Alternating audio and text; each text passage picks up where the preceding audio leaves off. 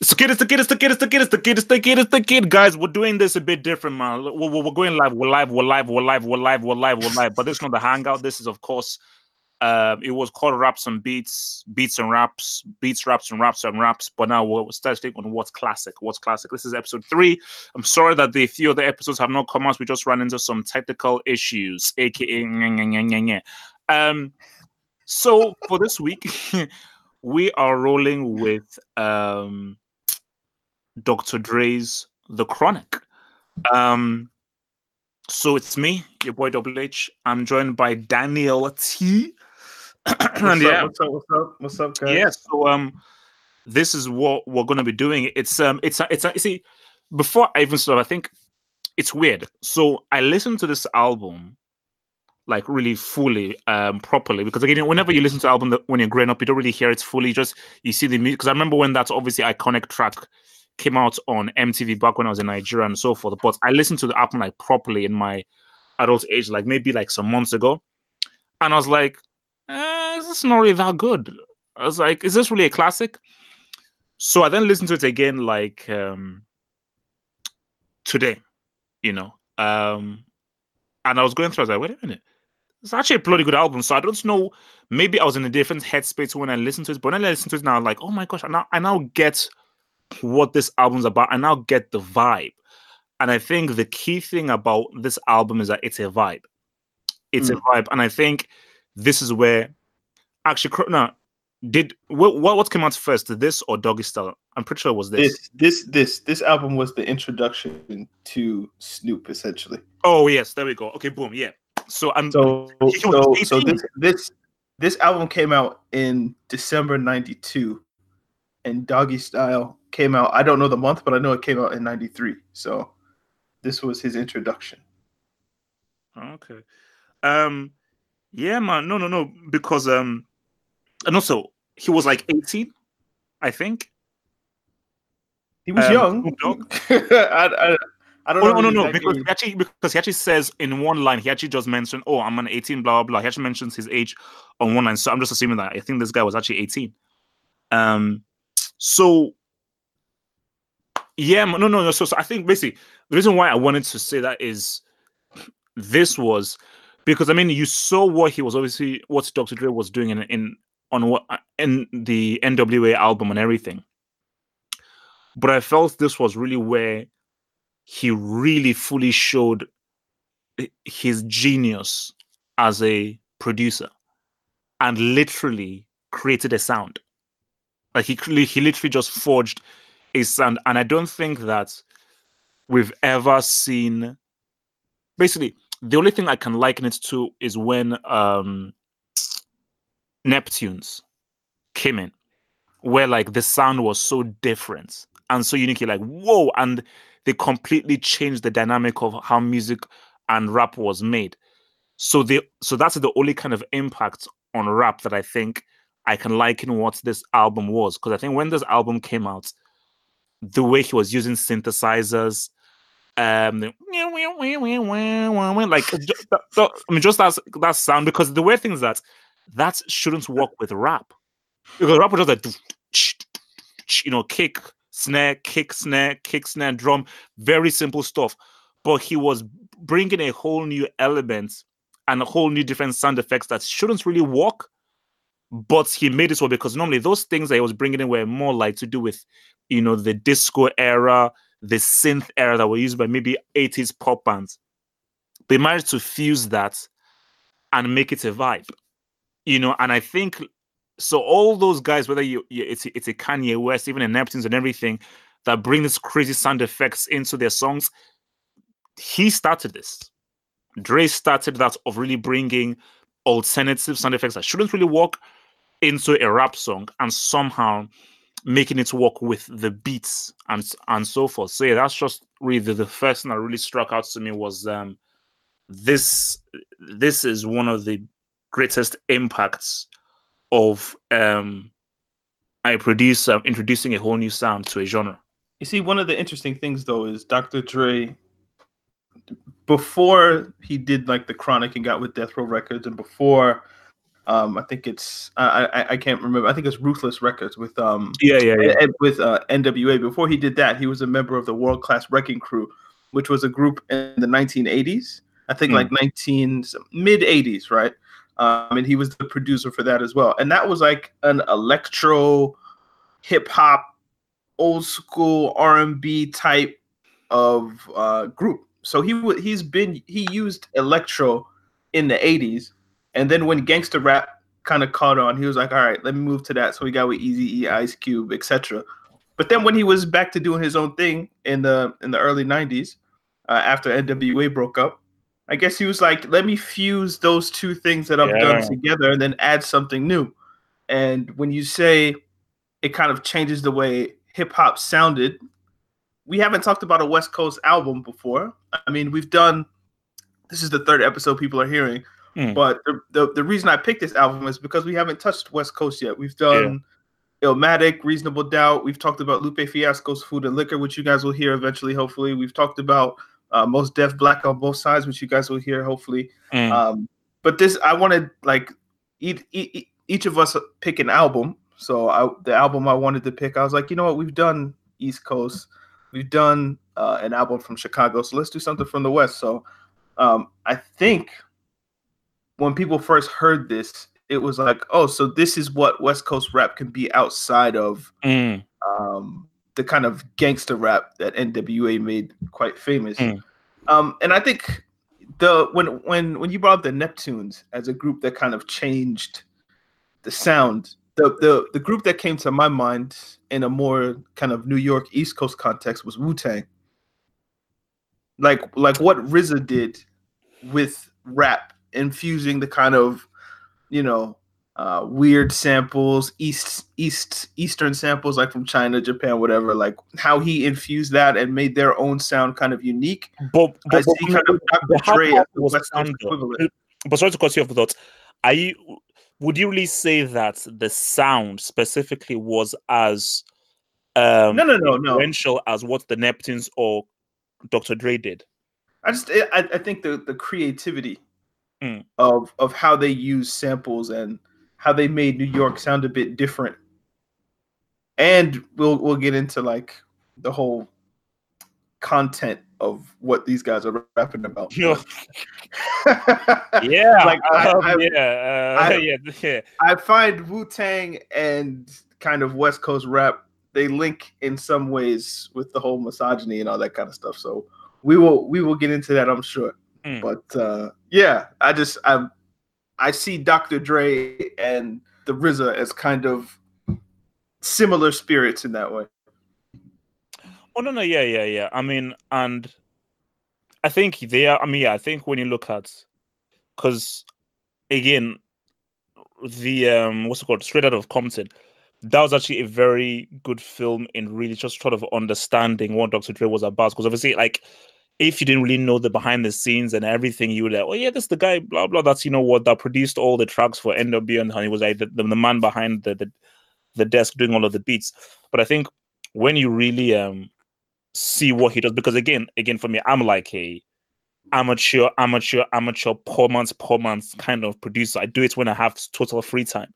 So it's just so interesting seeing the guy making the beats, and looking at just how meticulous he is about it, about what everyone does, how everyone says everything. Because I just felt that when he was doing the NWA stuff, it was really at the behest of Eazy-E. So he had freedom, but freedom to a degree, and I still feel like if it was under duress. So it's not really only a case of like, oh, okay, he because he was doing his own album, as you said, or he was able to infuse that his synthesizer background into the stuff. But I just felt that without Eazy-E there, where this is not a group anymore. This is now my album. I'm the guy now. Because really Eazy was really the boss, really, and everybody sort of looked up to him because he was the guy that was out there that everyone liked. He was the cool guy, so everyone looked up to him. But now on this album, it was really him being the boss, being himself. So this is where he could really flex his muscles as a producer. One thing I want to ask, I don't know whether you know. So we all know that he doesn't write his rhymes, which look, That's not a big deal. So who wrote his rhymes for this album? Probably Snoop, if I had to guess, but I don't know. No, because I was about to say Ice Cube, but no, I think at this point him and Ice Cube are not really. Yeah. No. No. I don't think they were getting along at this point. But we could look at perhaps the personnel and see who got writing credits. So Snoop Dogg's in a lot of the writing credits. The DOC is in some of the writing credits. So I would say that Dre probably had some input on his lyrics. Let's not say that he doesn't write anything. And I think Snoop was probably like the main ghostwriter, if you will. Yeah. What was I gonna say? Or who knows? Maybe he had bars left over from like Cube back in the day. Probably. So he just they sort of recycled in.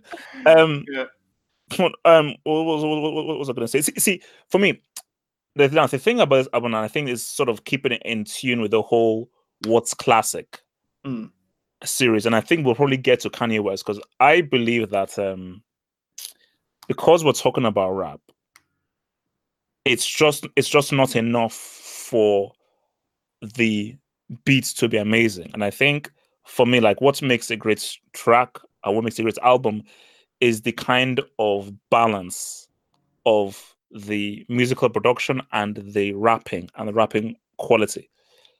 So let me ask you this though, just as a general thing, and we'll maybe get more into Chronic specifically. Would you say Dr. Dre is a good rap? How good of a rap would you say Dr. Dre is? Let's just say ignore whether he writes lyrics or not, just based on just in a vacuum. You just hear him rap. How good of a rap would you say that he is? Who are we comparing him to? Like, are we comparing him to like Biggie, or are we comparing him to me? Just like if you're comparing Dr. Dre to me, then he's a great rapper. If you're comparing him, let me land.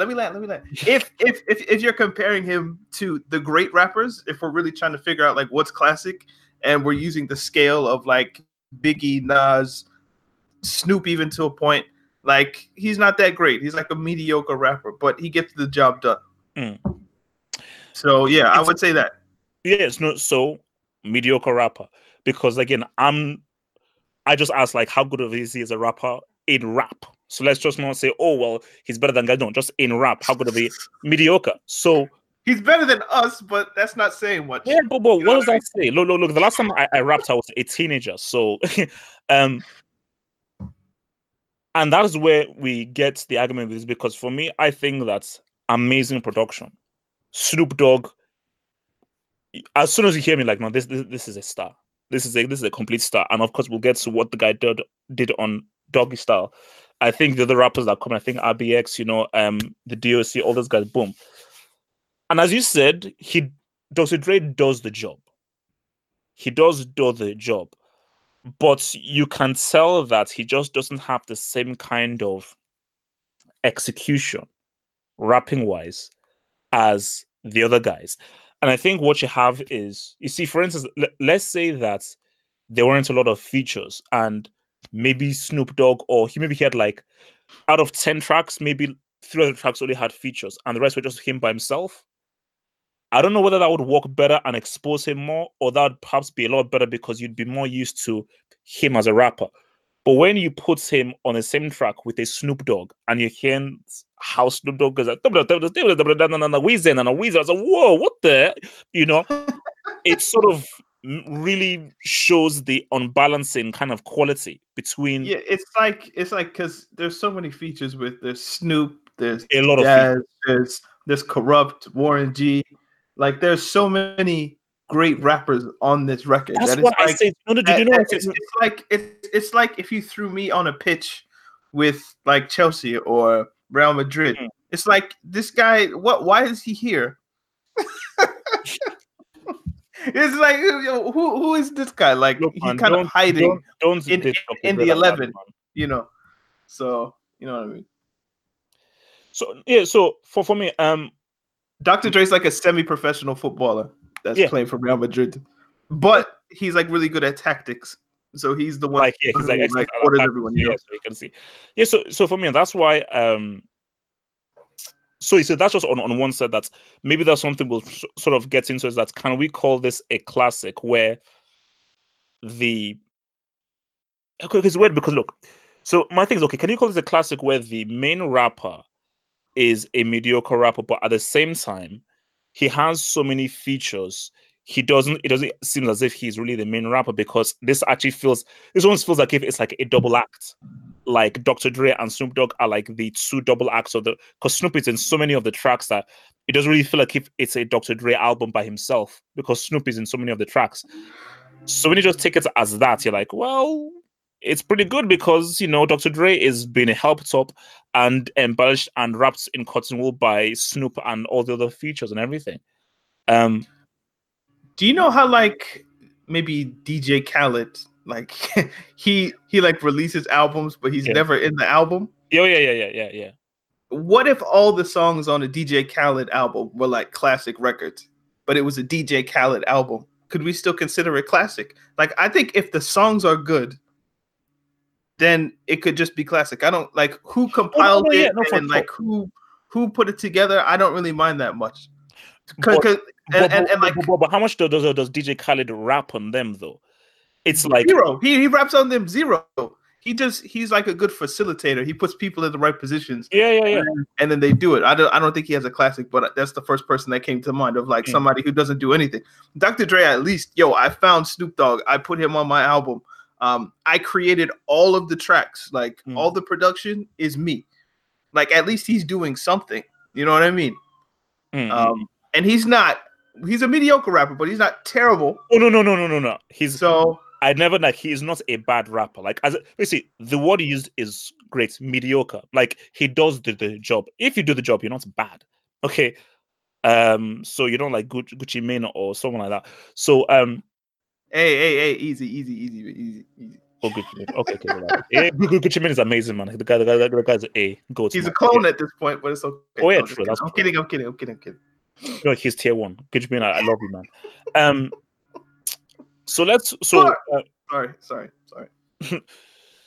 So let's talk about the content of the album, and I think that's something that strikes, because I think whenever it's very important, and this doesn't excuse anything, but it is always very important to look at the year that an album came out, because it's very easy for us to sort of point fingers of like, oh my gosh, this is so messed up and everything, but 10 years ago, was different time. Yeah, so I'm so sorry. 10 years ago, society was different. Early 2000s, society was different. In the 90s, so you can trust me. In like 10, 15 years time, people will look back and be like, "Man, why were you guys so obsessed with bloody selfies and bloody tweets and retweets and all this kind of stuff?" People will like laugh at the whole selfie era that we've been living in. But as of right now, it's now the very cool thing to do a selfie, likes, Instagram models and everything. You see, this is something that I think even me growing up, I always knew that, okay, so rap, and this is something that you had a really issue with, which is how they view on women and the misogyny and things that were being said, because I don't know what the track is. There's one track that's like, I mean, this is like, bloody hell, man. I mean, like, if you release this now, like, your career is ended 5 times over. Yeah. So are we allowed to swear on this? In moderation, but yeah, I mean, but so like when you have tracks like These Nuts and Bitches Ain't Shit, I mean, the last track, you know how we talked about like Illmatic, how like it closes with like It Ain't Hard to Tell, and it's like the most fantastic closing record. When you get to like Bitches Ain't Shit, and the problem is, could you imagine listening to this for the first time in '92? Like, that's an amazing song, all things told. Like, the rap is good, the beat's good, but they're gonna have you saying bitches ain't shit but hoes and tricks, lick on these nuts and suck the dick. I'm like, you listen to that and it's damn near 2020. It's just like, why do I like this? I mean, it's like, I mean, that's why, for instance, you're putting me in a bad position, Drake. Because I like this, but I shouldn't, No, but it's one of those things of where, like, okay, for instance, like, it depends on your mindset, because when you first see, like for instance, when you first listen to that stuff, and when I was listening to that stuff growing up, these kinds of tracks, it didn't really fully register to me what the rappers were saying. I just looked at it in a very musical sense. So it wasn't really fully registering of like, okay, what are these guys really saying? I was like, oh man, look, okay, nice rapping, nice music, okay, sonically it's cool. But I think when you now get a bit older, you have more life experience, and you're now really properly channeling the content and the words, then it hits you in a much different way. And the thing about this is that, look, it's 1992. That was a very different time. Rap was still in its infancy, you know, and rap wasn't very kind of exposed to society. I mean, even for let's look at society in the early 90s. Are you going to tell me that there hasn't been a huge seismic change with regards to women in society in the early 90s compared to 2019? Like, hashtag Me Too wasn't even a flipping concept in 1992. No, I'm just looking at other records I hear. There's Lyrical Gangbang. All right. Wow. And then track 13, The Doctor's Office, like the skit where he's like having sex with someone in his office. Yeah. She was they're trying to see the Doctor Boys having sex with. I'm like, you couldn't release this album today and be okay. Like, you could try, but it wouldn't work.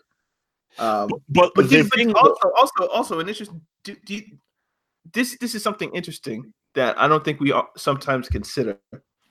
I'm pretty sure people then had a problem with it. I'm pretty sure if you asked women then, they had a problem with it. Some might not have, and some were probably listening to it just like everyone else. But like, it's not like we just got woke now. So I do want to give credit to the people in that time that were like, this is wrong, and it's clearly wrong.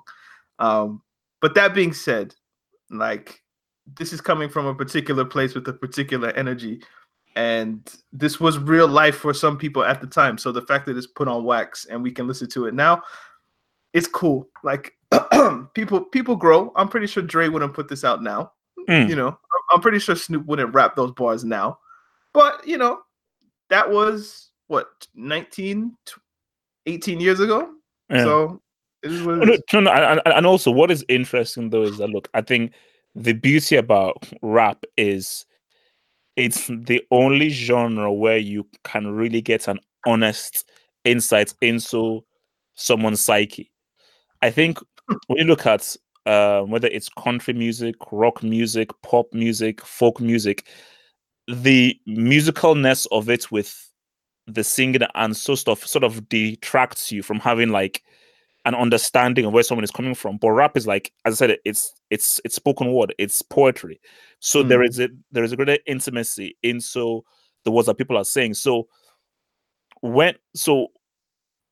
rather than saying, my gosh, man, look at how misogynistic these people are, it's like, okay, why do guys think like this?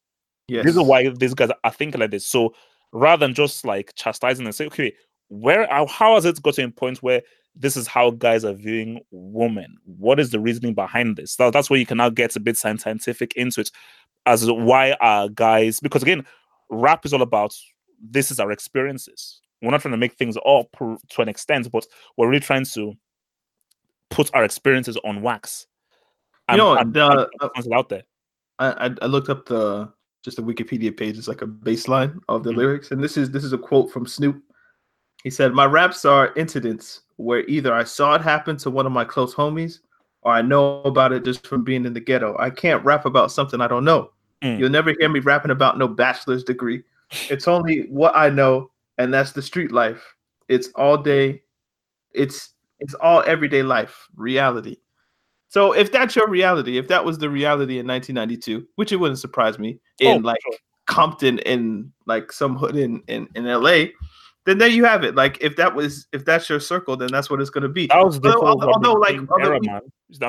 was during the whole, that was around the Rodney King time thing. So I mean, yeah, but like this is also like you people have different perspectives even at the same time. So obviously this is New York, but like at the same time, Tribe Called Quest was releasing the Low End Theory and Midnight Marauders at the same time. So like uplifting, kind of like cool backpack rap, if you will. So like not everybody was living that experience, but this is the album that we're talking about that has this experience. So we got to talk about it in some way. So what's next? Standout tracks. I think for me, like really, basically the main for me, like, because I remember when this music video, this was my first exposure to Dr. Dre and Snoop, because I remember this was when I was still living in Nigeria, and obviously we used to get MTV when we were in Nigeria and so forth, and obviously nothing but a G thing. And you see, for us, the first time we'd hear a track was through music videos. I mean, do you know how sick this is? Off a tangent, but still the same thing. How sad is it? I look at all these kids now, and you now sort of have to now sort of go onto YouTube and go through Vivo to look at the latest music videos. Most music videos aren't even very good because people don't care about music videos back then. Back growing up, for me, just turn on MTV when MTV actually showed music videos throughout the entire day. And you just sit down and just wait and say, oh my gosh, Thingy has a new track. And the first time you'd hear a new track from a new artist was their music video. And that was how you'd be introduced to their new track, which was such an exciting way of viewing it, by just sitting down, okay, blah, blah. I've seen this music video before. What's this? Boom.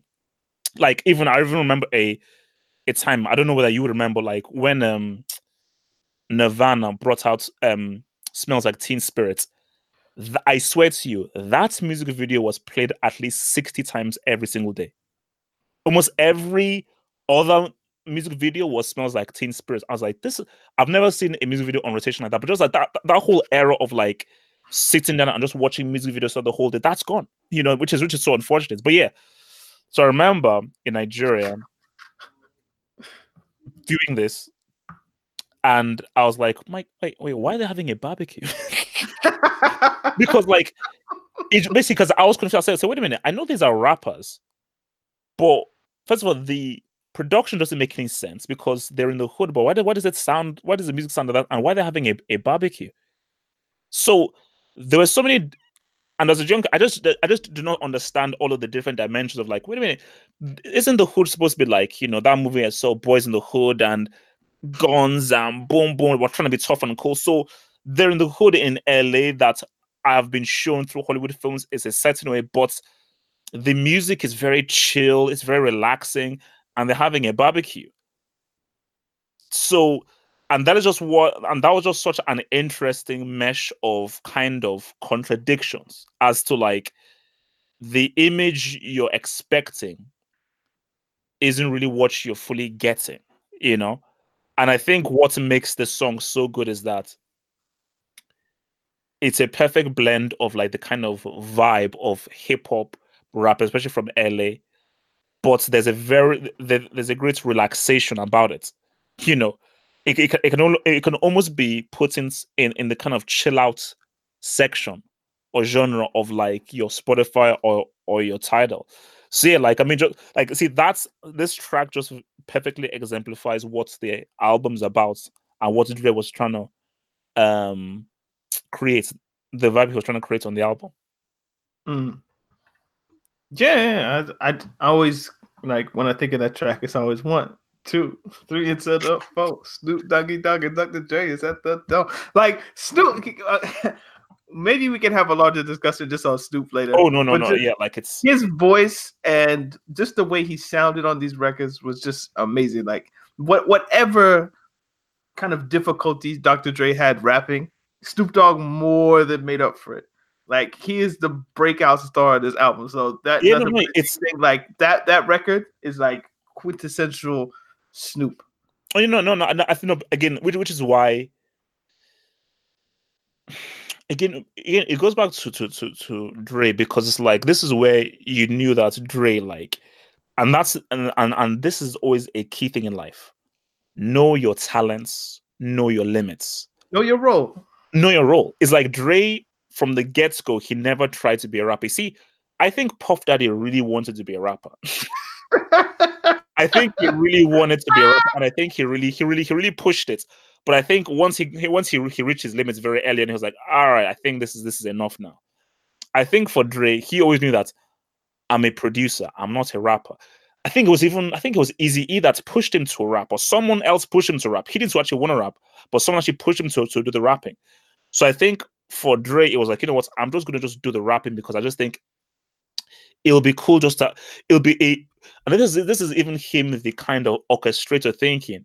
I think in his mind, rather than his ego saying I should rap, I think that in his mind he thought that thematically it would actually work if I rapped, if they knew that the producer also rapped. I mean, before Dre, how many producers rapped? Remember, the DJ DJ'd, the rapper rapped, and that was it. The guy who made the tracks never rapped. So sure. Maybe I'm wrong, but this might be the first time where the producer was also rapping as well, extensively. Yeah, like when you said something about Diddy, it reminded me like this album came out on Death Row Records, so I think we gotta kind of acknowledge Suge Knight in a way. Yeah. But when he was like, to all you artists out there who don't want to be on a record label where the executive producers all up in the videos, all on the records, dancing, they come to Death Row Records. Like it is kind of like that thing of like Dr. J was cool, just kind of I think in kind of like a ghetto Quincy Jones or whatever it is, just like I'm here to make the best music possible. If that means I have to rap, then fine. Yes, yes. If that means that Snoop Dogg gets to shine, then fine. But I'm here to make the best music possible, which is why I think people consider this record a classic. If it was just Dr. Dre trying to prove that he was a rapper, as we said, it wouldn't have worked. But the fact that he knew his limitations and then could find people to elevate the production, because maybe he was thinking like, I have great beats, but I need great rappers to go with this. Yeah. Because he must have known, like, I'm not the greatest rapper. So how do I elevate this music, or how do I make sure that the rapping and the music is on the same level? Let me get Snoop, let me get Warren, let me get XYZ, and they came on and they did their thing. So put it this way: if he hadn't had found Snoop, and it was him and the rappers they had, this album wouldn't work. Like Snoop was essential to this album. Yeah. Like the beats, amazing beats, completely revolutionary beats. But I think sort of like the icing on the cake, the kind of like magic sauce, the key ingredient was Snoop. Because his voice, like the way it skips on the beat, it's just just even the flows are just dope. No, I mean, look, we'll get to Doggy Style, but I will stand by this claim that Snoop has the best natural flow in rap of all time. Just based on flow. For me, I'd say it's between him and Biggie, but I would argue that Snoop probably has the best flow in rap of all time. I was thinking maybe Pun, but yeah. No. It's close. No. See, Pun is like, because a lot of words and technicalities are just based on just flow and just how he effortlessly just dances through. Eminem? No. What? Excuse me? Who? Man, nah, please. Guys, sorry for any Eminem fans out there. I'm just letting you know right now, we will not be doing an Eminem album. I'm sorry, Rick V. When we're not doing an Eminem album. Actually, like I listened to the first Eminem record, like the very first one. It's not that bad. It's not that bad. It's I wouldn't call it classic, but it's not that bad. Oh, you mean the Slim Shady LP? No. The one before that. Oh, Infinite. Infinite. Yeah, I listened to that. It's not that bad. Like I actually kind of like it. All right, but yeah, it was a joke. Yeah, no. He sounds quite robotic. So yeah, it's like Snoop does it. Snoop said, like have you ever heard just Snoop Dogg talk? Yeah, he talks in rhyme. Like he's an interesting guy, man. That's why like even when you hear him freestyle, it is so effortless. And I think because he talks in rhyme, it is, you know how guys, like, when you ask them to freestyle, they sort of have to get into a freestyle state of mind. But because how Snoop talks, as you say, he almost talks in rhyme and talks like if he's flowing. When he freestyles, it's actually not that far removed from how he actually talks. Yeah, so it makes it that effortless, because that's just who he is. Like, he's just one of those guys. So that was nothing but a G thing. I need to watch the video again, because I don't have a reference for the video, really. I think I might have seen it like once or twice. Oh my god, that's for me. Probably Is that the one where there's like a barbecue there in front of a house? There's like a huge party the house, and the CC Snoop up to the house, and they're just like going through like it's pretty much all outside. It's all outside, and you're just seeing like guys hanging around the picnic, barbecue, and all that kind of stuff. But you see, like for me, I'd see that's probably that's video and maybe the Dr. Dre Tupac video where I forgot the song where it's like Mad Max, like California Love. Yeah. What's it called? I would say the two most iconic music videos of all time. The two most iconic rap music videos of all time, but Nothing But a G Thing, like it's just an iconic music video. Iconic.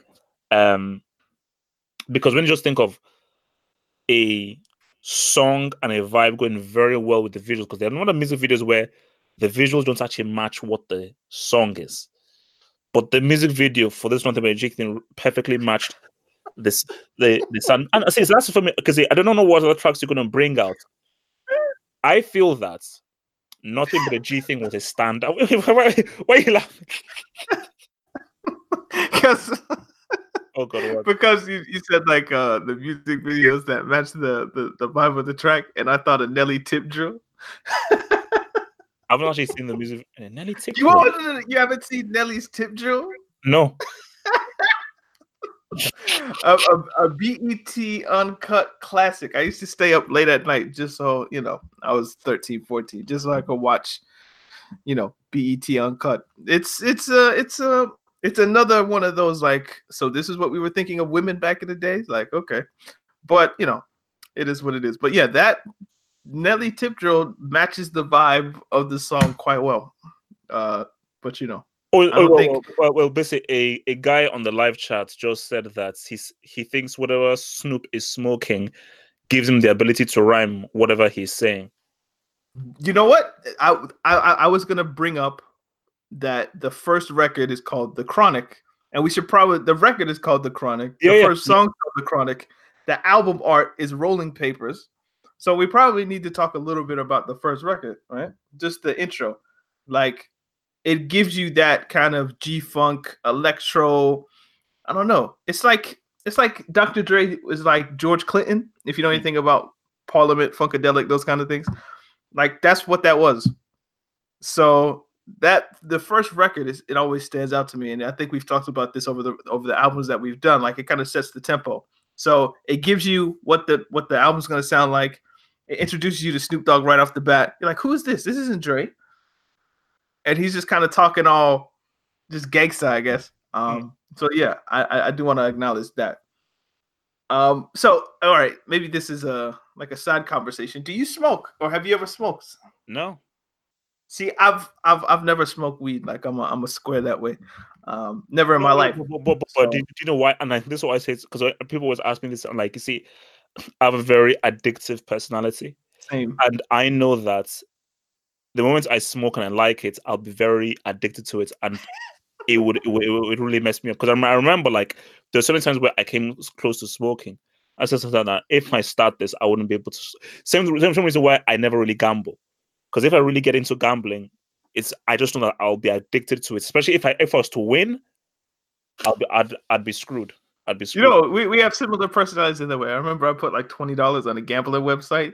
And I lost more money, and I was like, never again, because like I wanted so bad to put more money in that I had to like email the people, but like, yo, delete this account. Oh, no. Do you know what it was?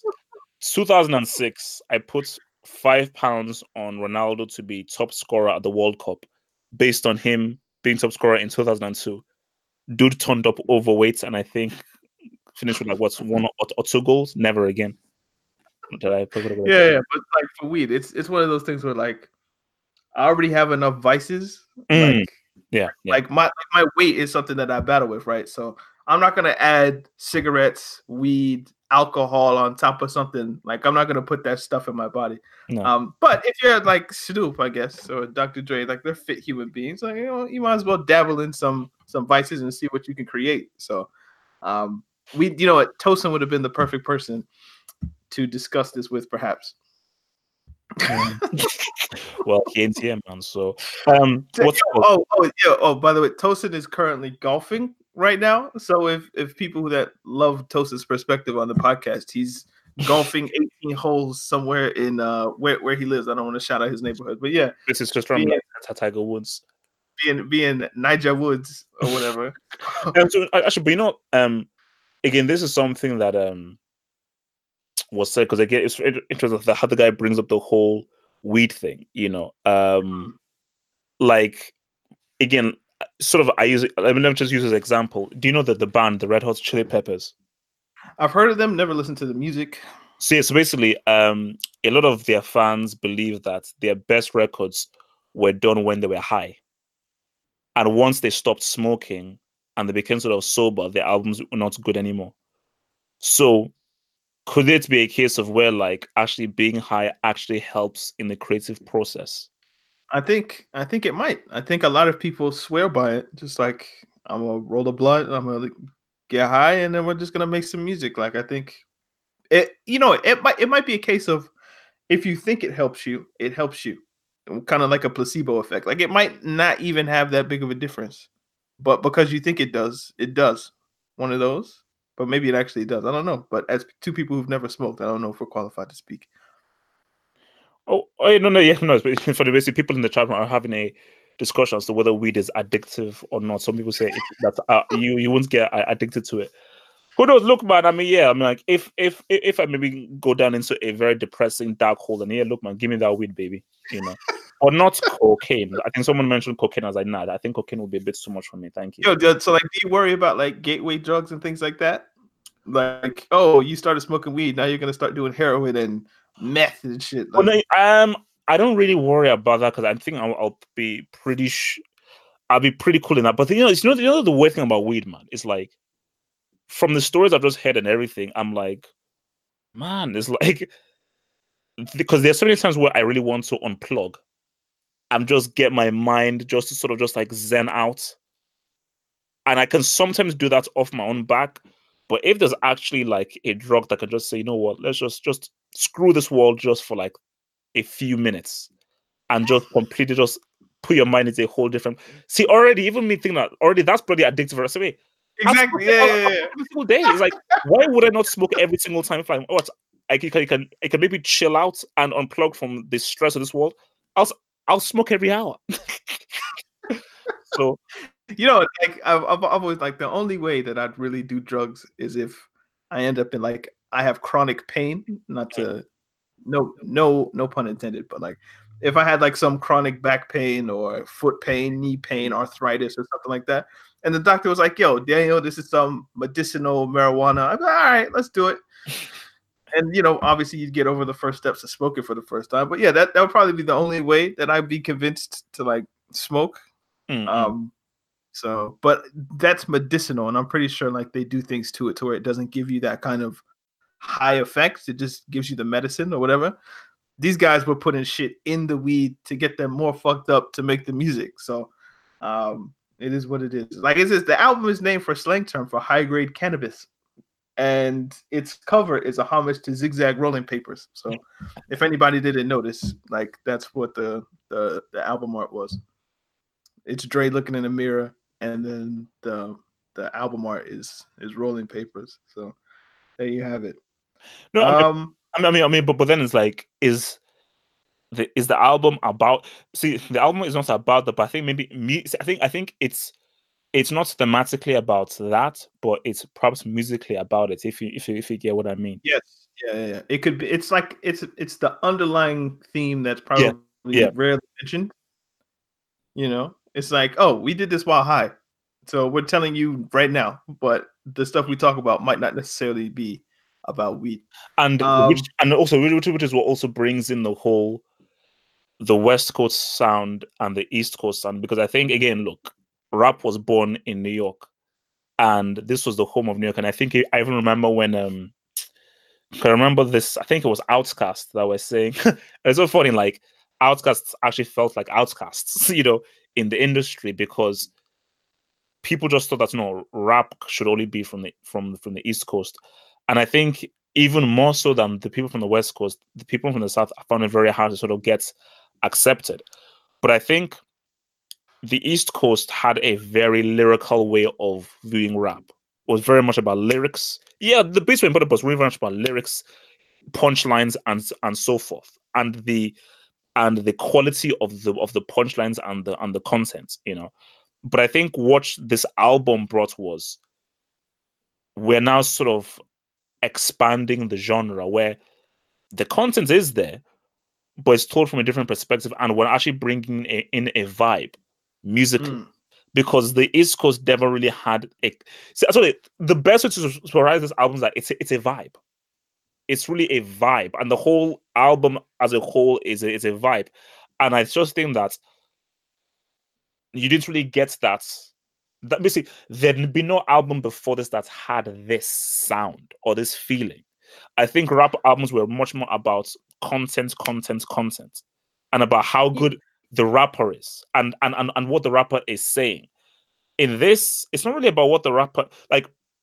I don't want to diminish the content, but let's just keep it real. It's not as if they were saying anything profound on this album.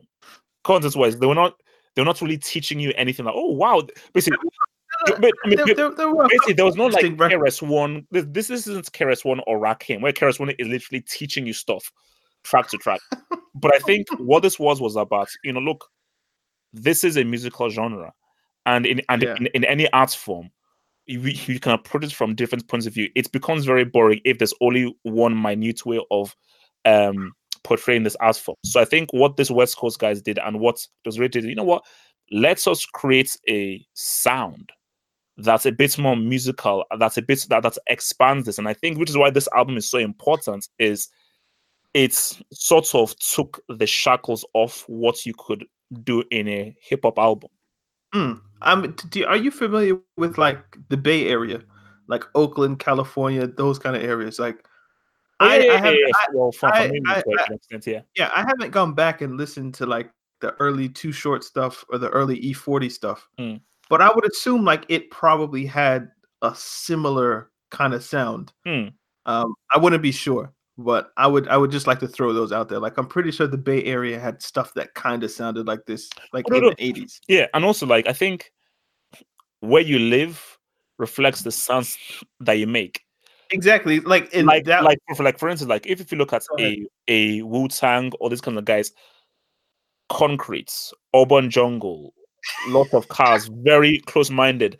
I was just about to make the point, like those guys are in hooded jackets, flight jackets, like hooded jackets. It's winter. Cold, like and then you now compare that to palm trees, cars, long roads, spaced out. Because again, like my brother, like he lived in New York and he lived in LA, and he prefers New York a lot more to LA. And he says like in New York, most of his friends are there. It's a greater communal feel, and there's a much closer vibe. Everyone talks to everyone in New York, but it says in LA it's more spaced out. People are not really as close together. A lot more in LA, and it has a whole different vibe. So I think the kind of vibe that Dre is getting at, you could tell that it works for a place that is sunny, that has better weather, and is more spaced out. Like you couldn't really, so which is why it's so important to expand, you know, a musical genre to different places, because it's almost impossible for a Wu-Tang or a Tribe Called Quest to make an album sound like a Chronic because of where they live. Because your mind wouldn't, even as a producer, your mind wouldn't think that way based on just because music, even if it's not words, music are words but told through notes. So the only way that you can express yourself in an album is through experience, you know. And like the RZA, for instance, that kind of dingy, dirty, edgy kind of stuff was reflecting what where they were at, in Staten Island, Brooklyn, and Queens, and so forth. So yeah, I would think like also maybe we could talk about this a little bit. Like in New York, I don't think like car culture is as big of a deal because you have subways. Like even how Illmatic opens up, you hear like the subway rolling, like people are on buses, public transport, all that kind of stuff. When you go to the West and even in the South, like obviously we'll get to Southern record soon, but like just the way that like you want your trunk to knock, like you got the 12s in the back, like bass is a big thing, like just the way that wheels, like just like there's a more like there's more open space, as you say, people are driving around, like I think you have to consider like who are you making the music for, how are they going to listen to it, all that kind of stuff. So yeah, I think that's kind of important to put out as well. Next standout record.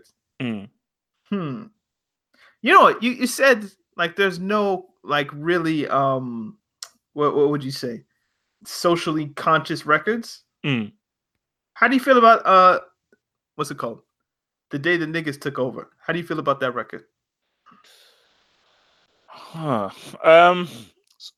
Wait, how does that? Because I sort of listened to the album just in one go several times, so I already wasn't, because again, like I was really picking onto the tracks.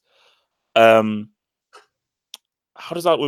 So how does it go again? So it starts off with like if you ain't down for the Africans here in America, point blank, period. If you ain't down for the ones that suffered in South Africa from apartheid and shit, damn it, you need to step your punk ass to the side and let us brothers and us Africans step in and start putting some foot in that ass. So yeah, it's like, and the hook is got my finger on the trigger, some niggas on the wild, but I'm living in the city, so it's do or die. Like, I think they tried a little bit. There we go. They tried, but like even there's like a KRS-One sample in here. So you know what I'm saying, like they tried to make a socially conscious record in like a hood way, you know, like imagining that black people took over. Yeah, but I still wouldn't call it a socially conscious track. I think that it's obviously them. It's obviously a bunch of young guys trying, obviously, to be socially conscious, but I just don't think that it was really there. I think it's a bit difficult to like call anything socially conscious after we did Black on Both Sides. No, but I think again, it's like, for instance, you brought up Tribe Called Quest. Yeah, different people, different experiences, different ways of thinking. Like, what's it called? Phife Dawg and Q-Tip were pretty much around the same age as Dre at the time. Like, I think they're all pretty much in the same kind of age group.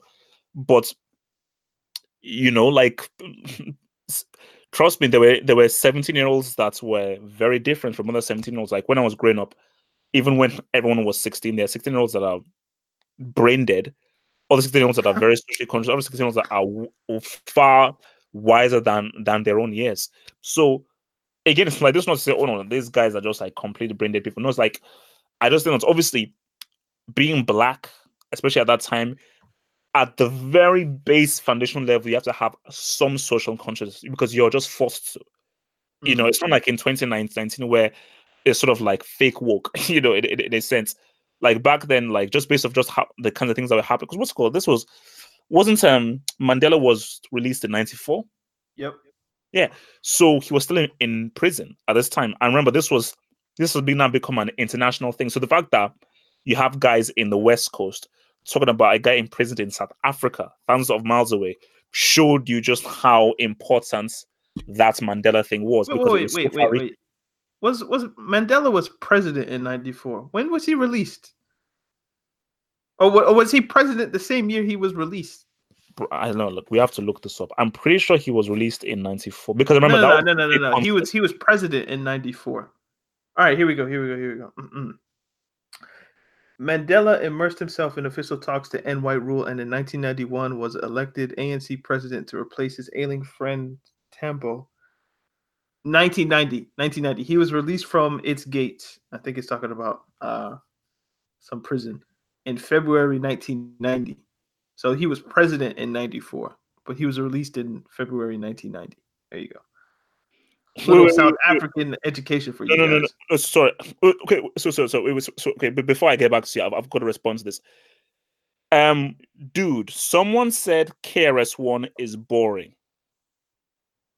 What? Bro, I'm sorry, man. Like, I know that you may be a subscriber or anything like that, but I'm sorry, that cannot hold. KRS-One is one of the most important, influential, and personally for me, one of my most personally influential rappers, personally for me in my life. So you saying he's boring? Nah, that can't slide, bro. Have hope. Like, let's be honest.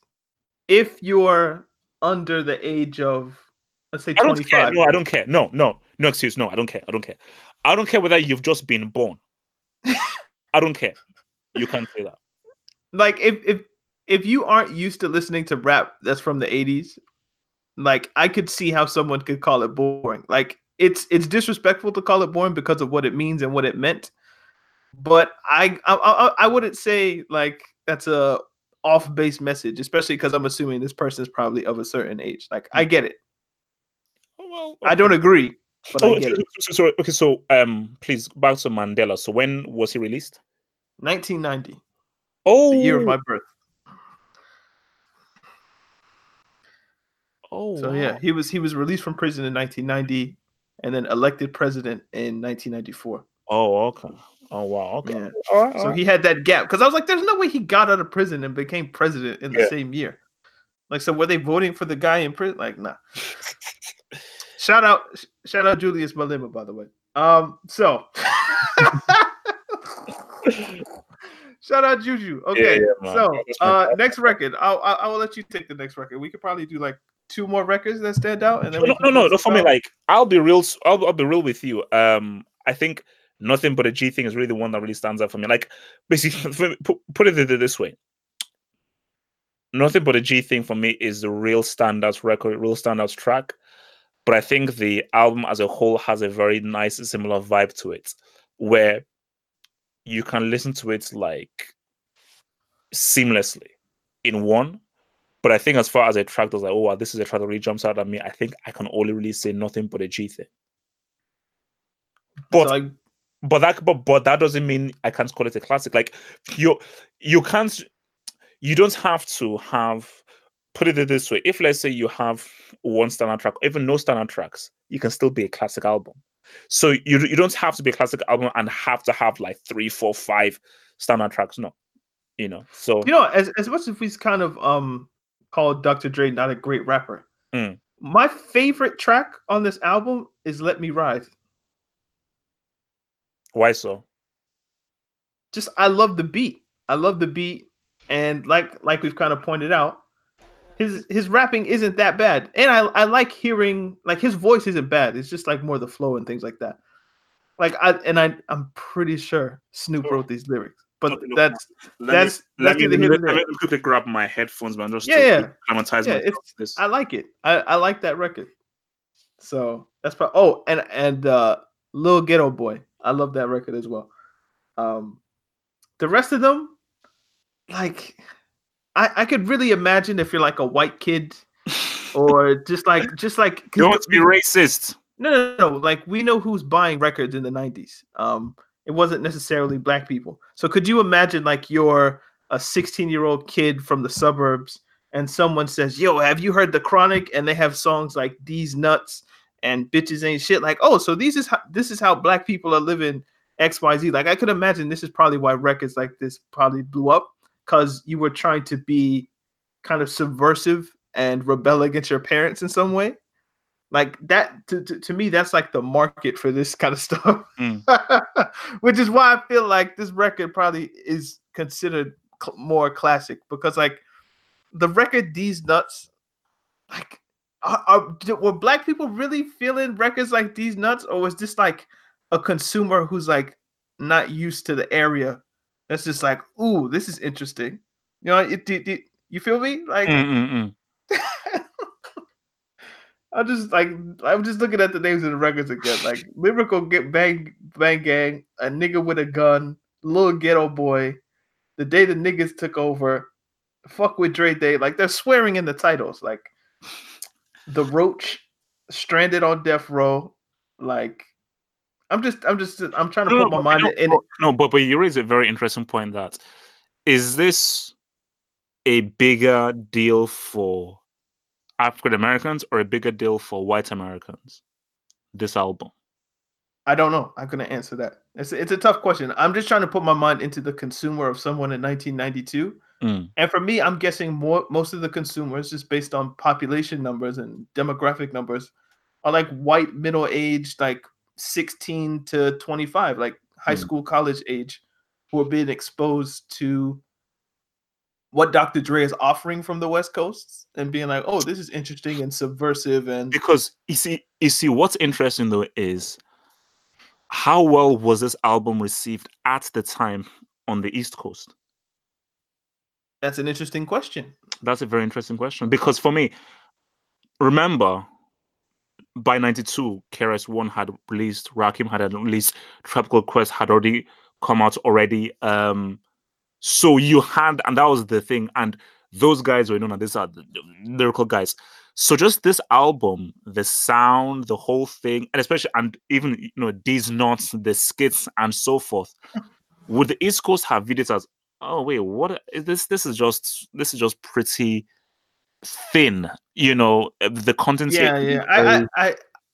I could imagine people being quite on the East Coast being quite highbrow about it. Like we rap about real stuff. Like our music is like boom bapish, and it's probably it's some of the reason why I think New York rap kind of stalled out once you got to like 2003, because everybody just wanted to be just like the old school, you know what I mean? Like there was like very little progression because they were stuck in their ways. I could imagine them looking at this like, ugh, like what is this lowbrow bitches ain't shit, huh? Like we conscious over here, you know what I mean? But what's interesting is like even whenever like I think of like people say, okay, name your top 5 rappers or top 4 rappers and everything, and I just name them.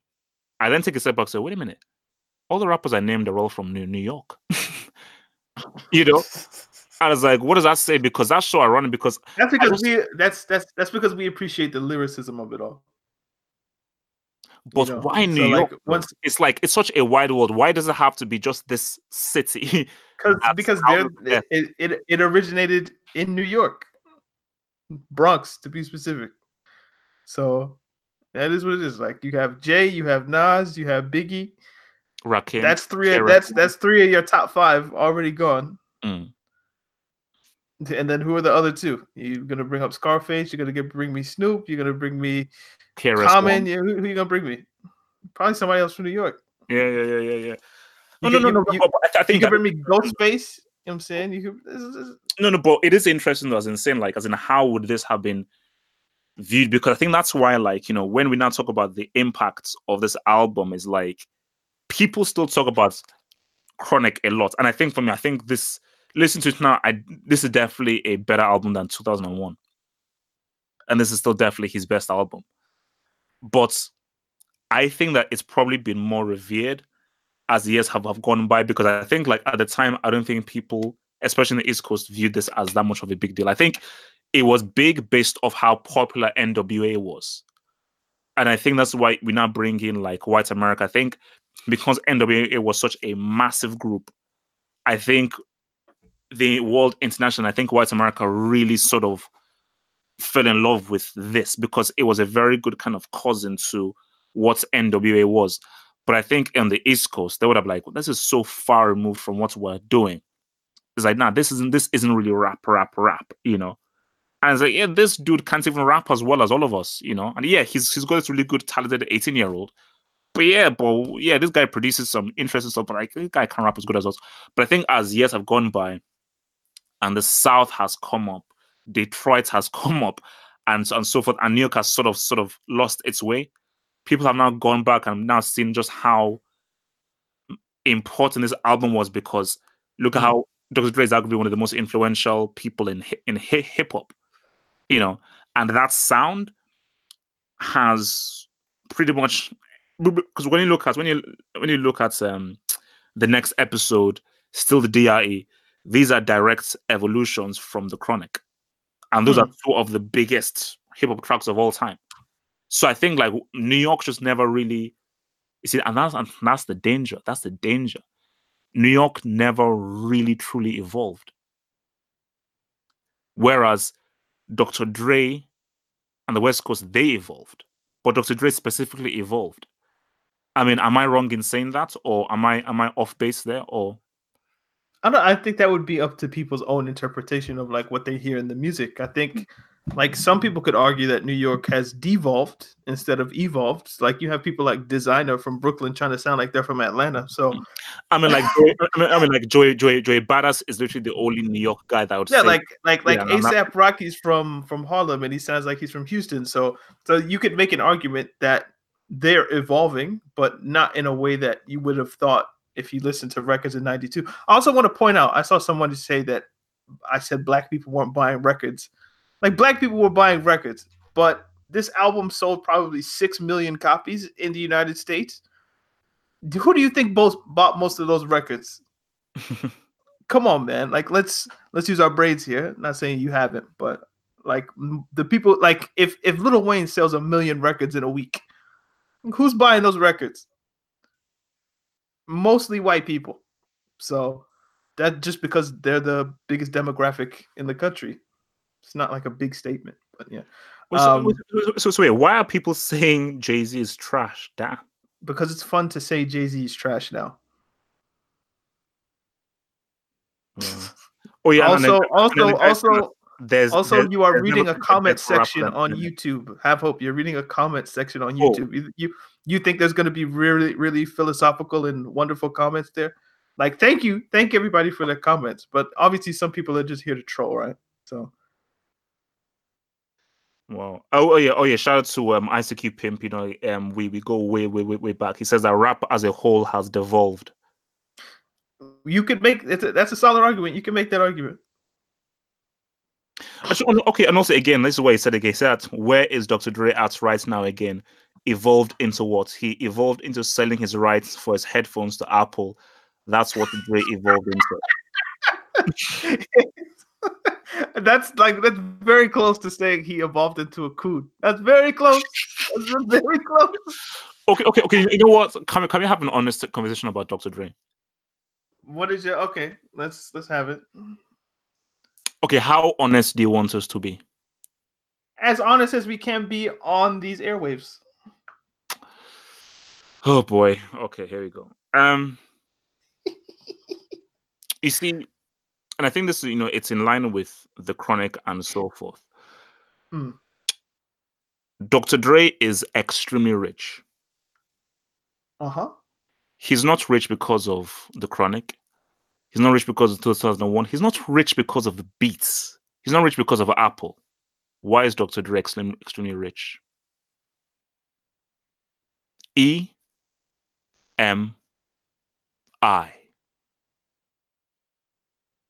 NEM. Okay, look. Okay, yeah, Eminem. Look, I lost my words. I went to this right. Okay, look, I messed that up. Okay, yeah, I messed it up. So this is the danger of doing this live, bro. You forgot how to spell it. So basically, I would definitely basically cut that out because no one's wasting. Yeah. Hey, look, I messed up. So basically, look, that is why he was like, how do I spell this again? I was wait, am I missing an E? Is that an M after an I? Okay, yeah. You could have just done M and M. So because I think because whenever we do these whenever we do these album reviews, we don't just look at the album, we look at the artist because it's a dissection into the artist as well. And I think that when I look at Dr. Dre, I felt that look, I get the whole Eminem thing. You found this guy, and it was like a golden ticket. And this just shows you the brilliance of Dr. Dre. Without Dr. Dre, Eminem is nothing. You're just another skilled rapper. And look, Eminem he's still skilled, but a large part of the reason why for me, I would say it's 60-40 in Dr. Dre's favor as to why Eminem is that successful. 40% Eminem, 6% to Dr. Dre, because those beats were so amazing. Doggy Style. For me, Doggy Style, I would say it's 50-50. 50% Snoop, 50% Dre, because Snoop, that rapping style was just so unique. that like Snoop just has a distinctive style that nobody could even come close to. But see, my issue with the whole Dr. Dre thing is like the optics just look really weird. It's like you've pretty much you found this guy, this white guy rapper and so forth. You know, you're behind him and everything. And the thing that just rubbed me the wrong way was like, was when you look at that Without Me music video, where he's dressed as Batman, and Eminem is dressed as Robin, and it's like, it's like slapstick stuff, you know. And the issue that I just always have is that because again, like you see, because I was watching the have you watched the Netflix documentary? I forgot what it's called. It's about the Hughes brothers, where it looks into Dre and Jimmy Iovine and how they. No, I haven't seen it. Oh no! What's the name of it? Do you remember? Oh my god, guys! If in the comments below, can you please the Netflix documentary with Jimmy Iovine and Dr. Dre on Netflix? If you could just put it in the comment section what it's called, I'll be fully grateful. But yeah, is it one that looks at hip hop in its totality, or is it very specific? No. It's specifically channels Dr. Dre and Jimmy Iovine and how they grew up. Thank you, guys. Anakin Skywalker, thank you. Defiant Ones. Thank you. Defiant Ones. I'll check it out. Thank you. So when, because obviously he basically they talk about how he found Eminem and everything, and how when he picks Eminem, he said like, yeah man, there are a lot of like racist mofos, because people that say, why the hell is Dr. Dre, NWA, Chronic, Snoop Dogg, why are you aligning yourself with a white rapper? You know? And I think because a lot of people's fear was, oh my gosh, they're going to basically like whitewash rap. You know, you're going to bring this white, blue-eyed, blonde rapper in, and you're going to whitewash rap. Now that hasn't happened because of where Eminem was from. That hasn't, and that was my fear. My fear was like, man, gosh, Eminem's just going to bring in all these white guys and just going to whitewash rap. But that obviously didn't happen because obviously Eminem, because most of his friends are black and everything, that's it. He just wasn't on that. But my thing about it is, which goes to the point that ICQ Pimp was making, is there's something about the whole Dr. Dre thing of where he is now that I just felt that when we look at what he did on the Chronic, has he actually done his career justice? Has he actually truly evolved? Would you really call what he's done with Eminem a proper progression from the Chronic and NWA? I mean, you made a lot of money. That's a fact. But when you look at those albums that Eminem has made, those albums are multi-selling. They don't have the same impact that the Chronic made, and none of them is of the quality of Doggy Style. You know, so I don't know where you stand on that. Oh, I just got a call from somebody. I'm like, it's probably like a telemarketer. Okay. Yeah, it distracted me for a second. Like, I don't know anyone from that particular place, but yeah. Look, I think Dr. Dre is a perfectionist in some ways. So the fact that I think he's released 3 albums since 1992. Maybe you could argue that some of his attention has been distracted by what he does with other artists and things like that. But if you listen to his last record that he released, Compton, like it's okay. It's not classic or anything like that, but it's good. I liked it. I mean, it's not one of his best, but I actually some of the beats there were very good. Yeah, and it's not. You can tell like he hasn't totally deviated from what he's been like in terms of like the artistic value of it all. Although it's probably not to the same level. And also, which is why you definitely have to watch Defiant Ones, because I think one of the best things about it is that it shows you just, even for both of them, it shows you just Dr. Dre's. This is why it has taken him so long to release the Detox album. Whether it's going to be called Detox or not, I don't know. Because he has such crazy attention to detail. Yeah. You know, and he is so focused and meticulous about every album that he makes that it takes him such like hence look, he's only released really like as far as because Compton was a soundtrack, but as far as the album he's released 2. Yeah, 2. Chronic in 2001. Yeah, that's it. We're not gonna get Detox ever, I don't think, by the way. No. It's almost 2020. People have wanted this for like the past 20 years. Like it's not happening. But to the Eminem point, if you see money, do you not take it? Oh, for sure. For sure. That's kind of the premise. Kind of to my point of what was happening before. You don't think Dr. Dre saw who was buying the records or who was just buying music in general? Was like, you think if I could make my own Elvis, that wouldn't be fantastic? No, let's do it. Let's.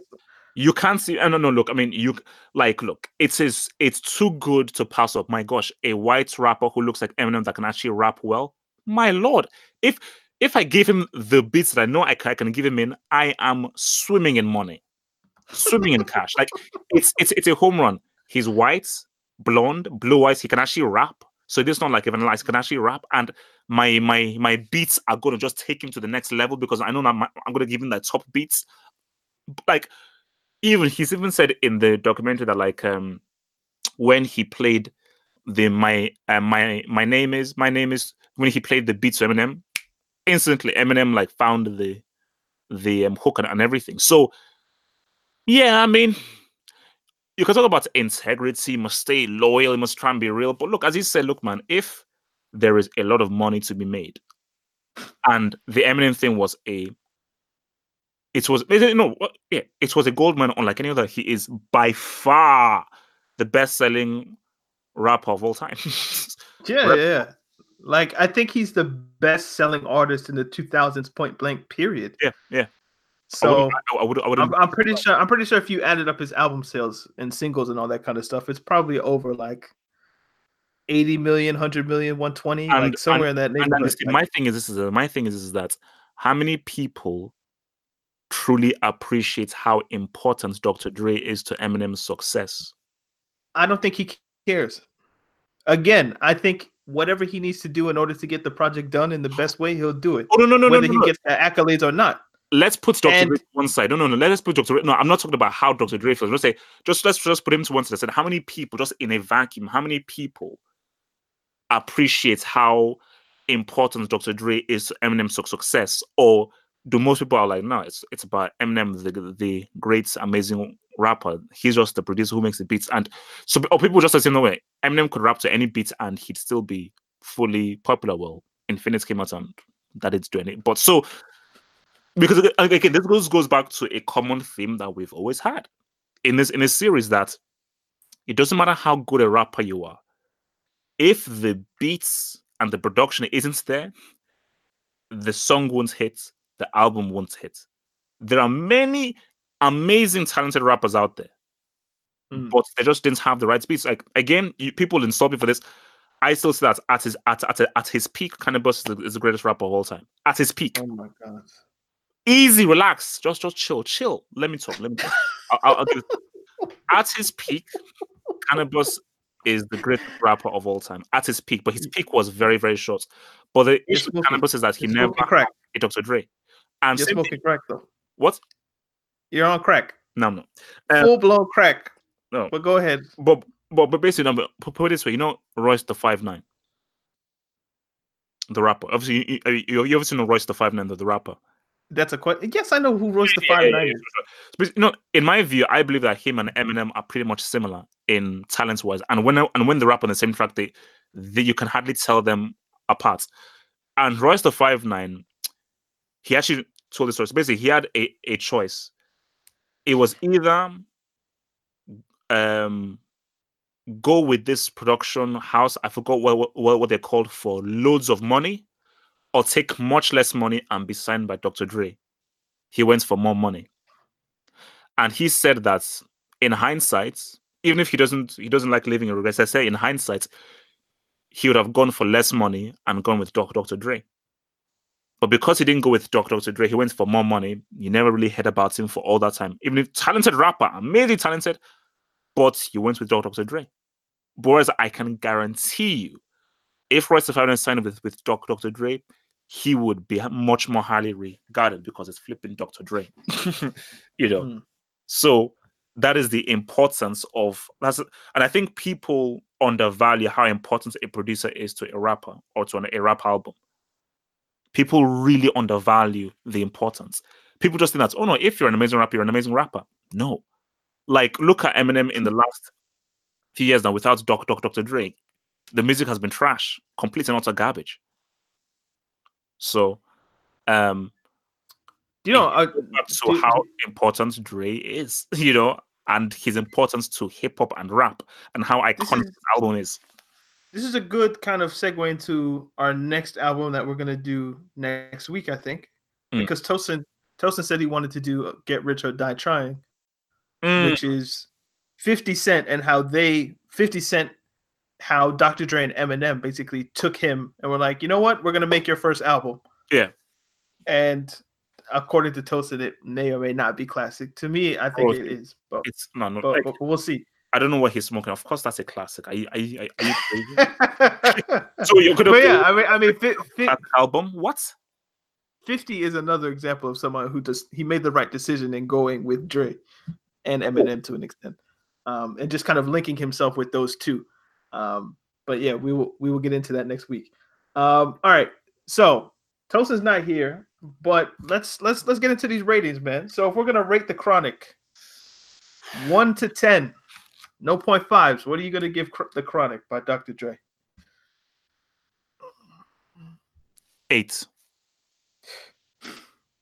See, I'm stuck. Like, I think it's a 9. See, like personally, it's a 9.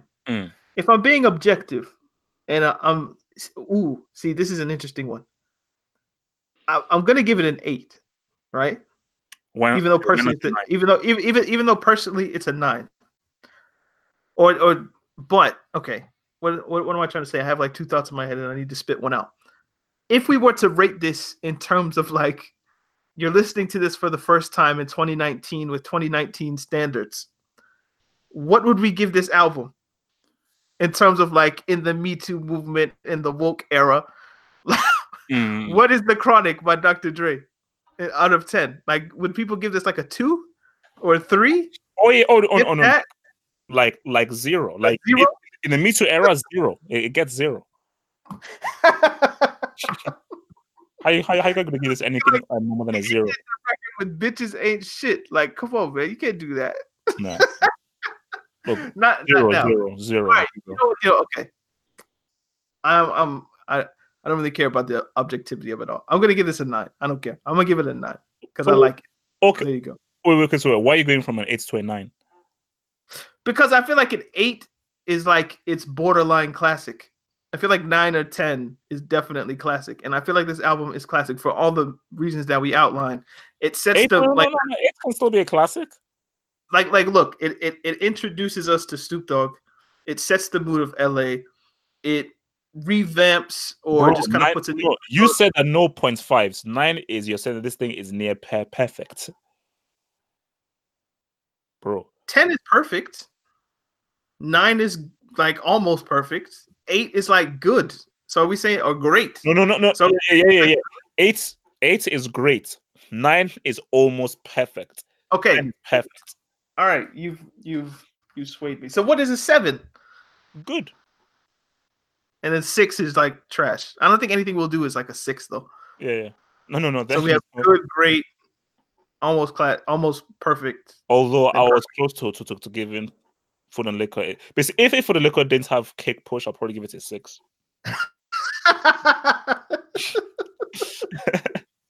I listened to it again the other day. It's not that bad, man. Like, no. I never said it was bad, but my God, unnecessarily harsh with like your rating. I think you gave it a 7. Yeah, 7. Yeah, that's rude. That's very rude. So you got any final comments?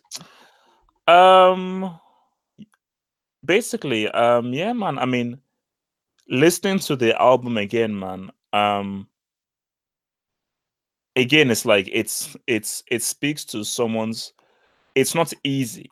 It's really not easy to create a sound, a distinctive sound.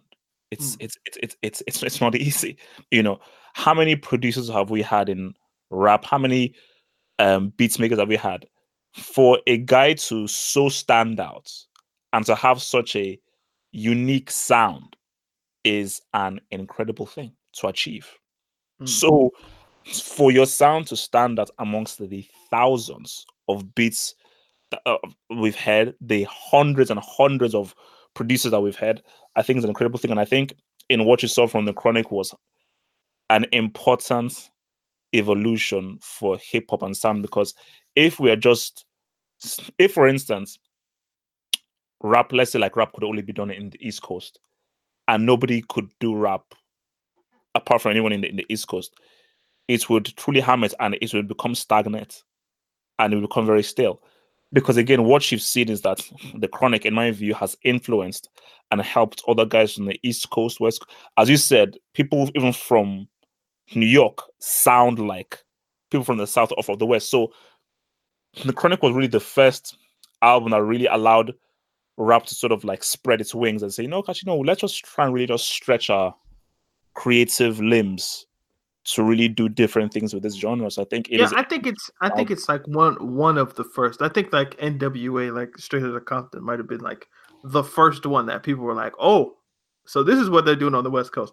But this is like a more refined version of Dr. Dre. Way more refined. And his overall kind of arc, if you go from what he was doing with the Worldwide Record. I'm forgetting the name because we've talked so much. But I think, how would you sum this record up? I think it's a record of its time, but one that you need to listen to if you want to study hip hop and why it is like it is. I think if you want to understand, like, if you go back and obviously people have been going back and listening to Nipsey Hussle records and things like that. You want to go back and listen to Nipsey. You want to go back and understand Kendrick. I don't know how many records Snoop Dogg has released, but if you want to understand like why the West Coast sounds like how the West Coast sounds, then you have to go back and listen to the Chronic and be like, oh, okay. Like, this is why it is like it is. So without that, we don't get Snoop, we don't get Kendrick, we don't get Nipsey, we don't get, so many different artists and various artists that have come out. So we don't get Nate Dogg. Could you imagine like no Nate Dogg hooks? Ooh. Could you imagine like just no Warren G, like the Dog Pound, like none of that? So yeah, I think it's a seminal record and certainly classic. More for what it did to the culture than perhaps the music. Well, I guess the music is what affected the culture, so it's weird in that way. Do you like West Coast rap, generally speaking, or is it more something like you dabble in it, but you don't really love it? Because that's more me. Like, I'll listen to it if I have to, but I'm generally more like, give me try. Like, if I need jazz, I need like those samples and things like that. So. For me, no. I dabble in it. Like, they're just like particular artists and so forth. But I'm not really about Like as a whole, not really. I don't should. I don't know if I should say this, but I don't. Careful, man. Choose your words wisely. This is. I don't really like Bay Area rap. I don't really like the Bay Area at all. Like the E40 stuff. Now that to me it sounds clownish. Like that the hyphy music. I've never really liked that too much. Although Too Short is funny, but Bay Area rap I never really got into it. Like Little B and all those kind of rappers. Like I never really got into Bay Area. But yeah. I wonder when we'll come back to the West Coast. I'm sure you'll nominate Doggy Style eventually. So people in the comments say that we have to look at All Eyes on Me. So Pac, of course, man. Yeah. I forgot. We see, Pac is an interesting one because when I think of his first records, like with the Digital Underground and all that kind of stuff, he's an East Coast rapper, really, like Tupacalypse Now and things like that. Like, Pac is a weird one. Baltimore, Oakland, New York, LA, it's just all in one. So, but yeah, I will definitely nominate Me Against the World if nobody else does, because these guys want us to listen to double albums. You know how long All Eyes on Me is? It's like 3 days. Like, I don't want to listen to a 3-day album. But anyway, so this was Dr. Dre's The Chronic. Yep. I thank you guys for listening to us just chat shit, basically. And I will let Halford close out an episode on his own channel. And very insightful. close out the episode, man. It's your channel. Yeah. Guys, episode 3 is in the bag, man. You know, I mean, technically episode 5, bro. Yeah, but they don't know that, so you just ruined the whole surprise. Oh, sorry. Episode 3, episode 4 will be on your way soon. It will either be Food and Liquor by Lupe Fiasco or Black on Both Sides by Mos Def. So it's a surprise. Either one of those is going to be the next episode that will be dropping next week. But yeah, but after 4 and 5 drops, from henceforth we will be doing these live. So from episode 6 onwards, these will all be done live. Is today Friday? Thursday. Live Thursday night. Yep. All right. That's it, man. And you're from your boy HH. DT. Peace. Peace.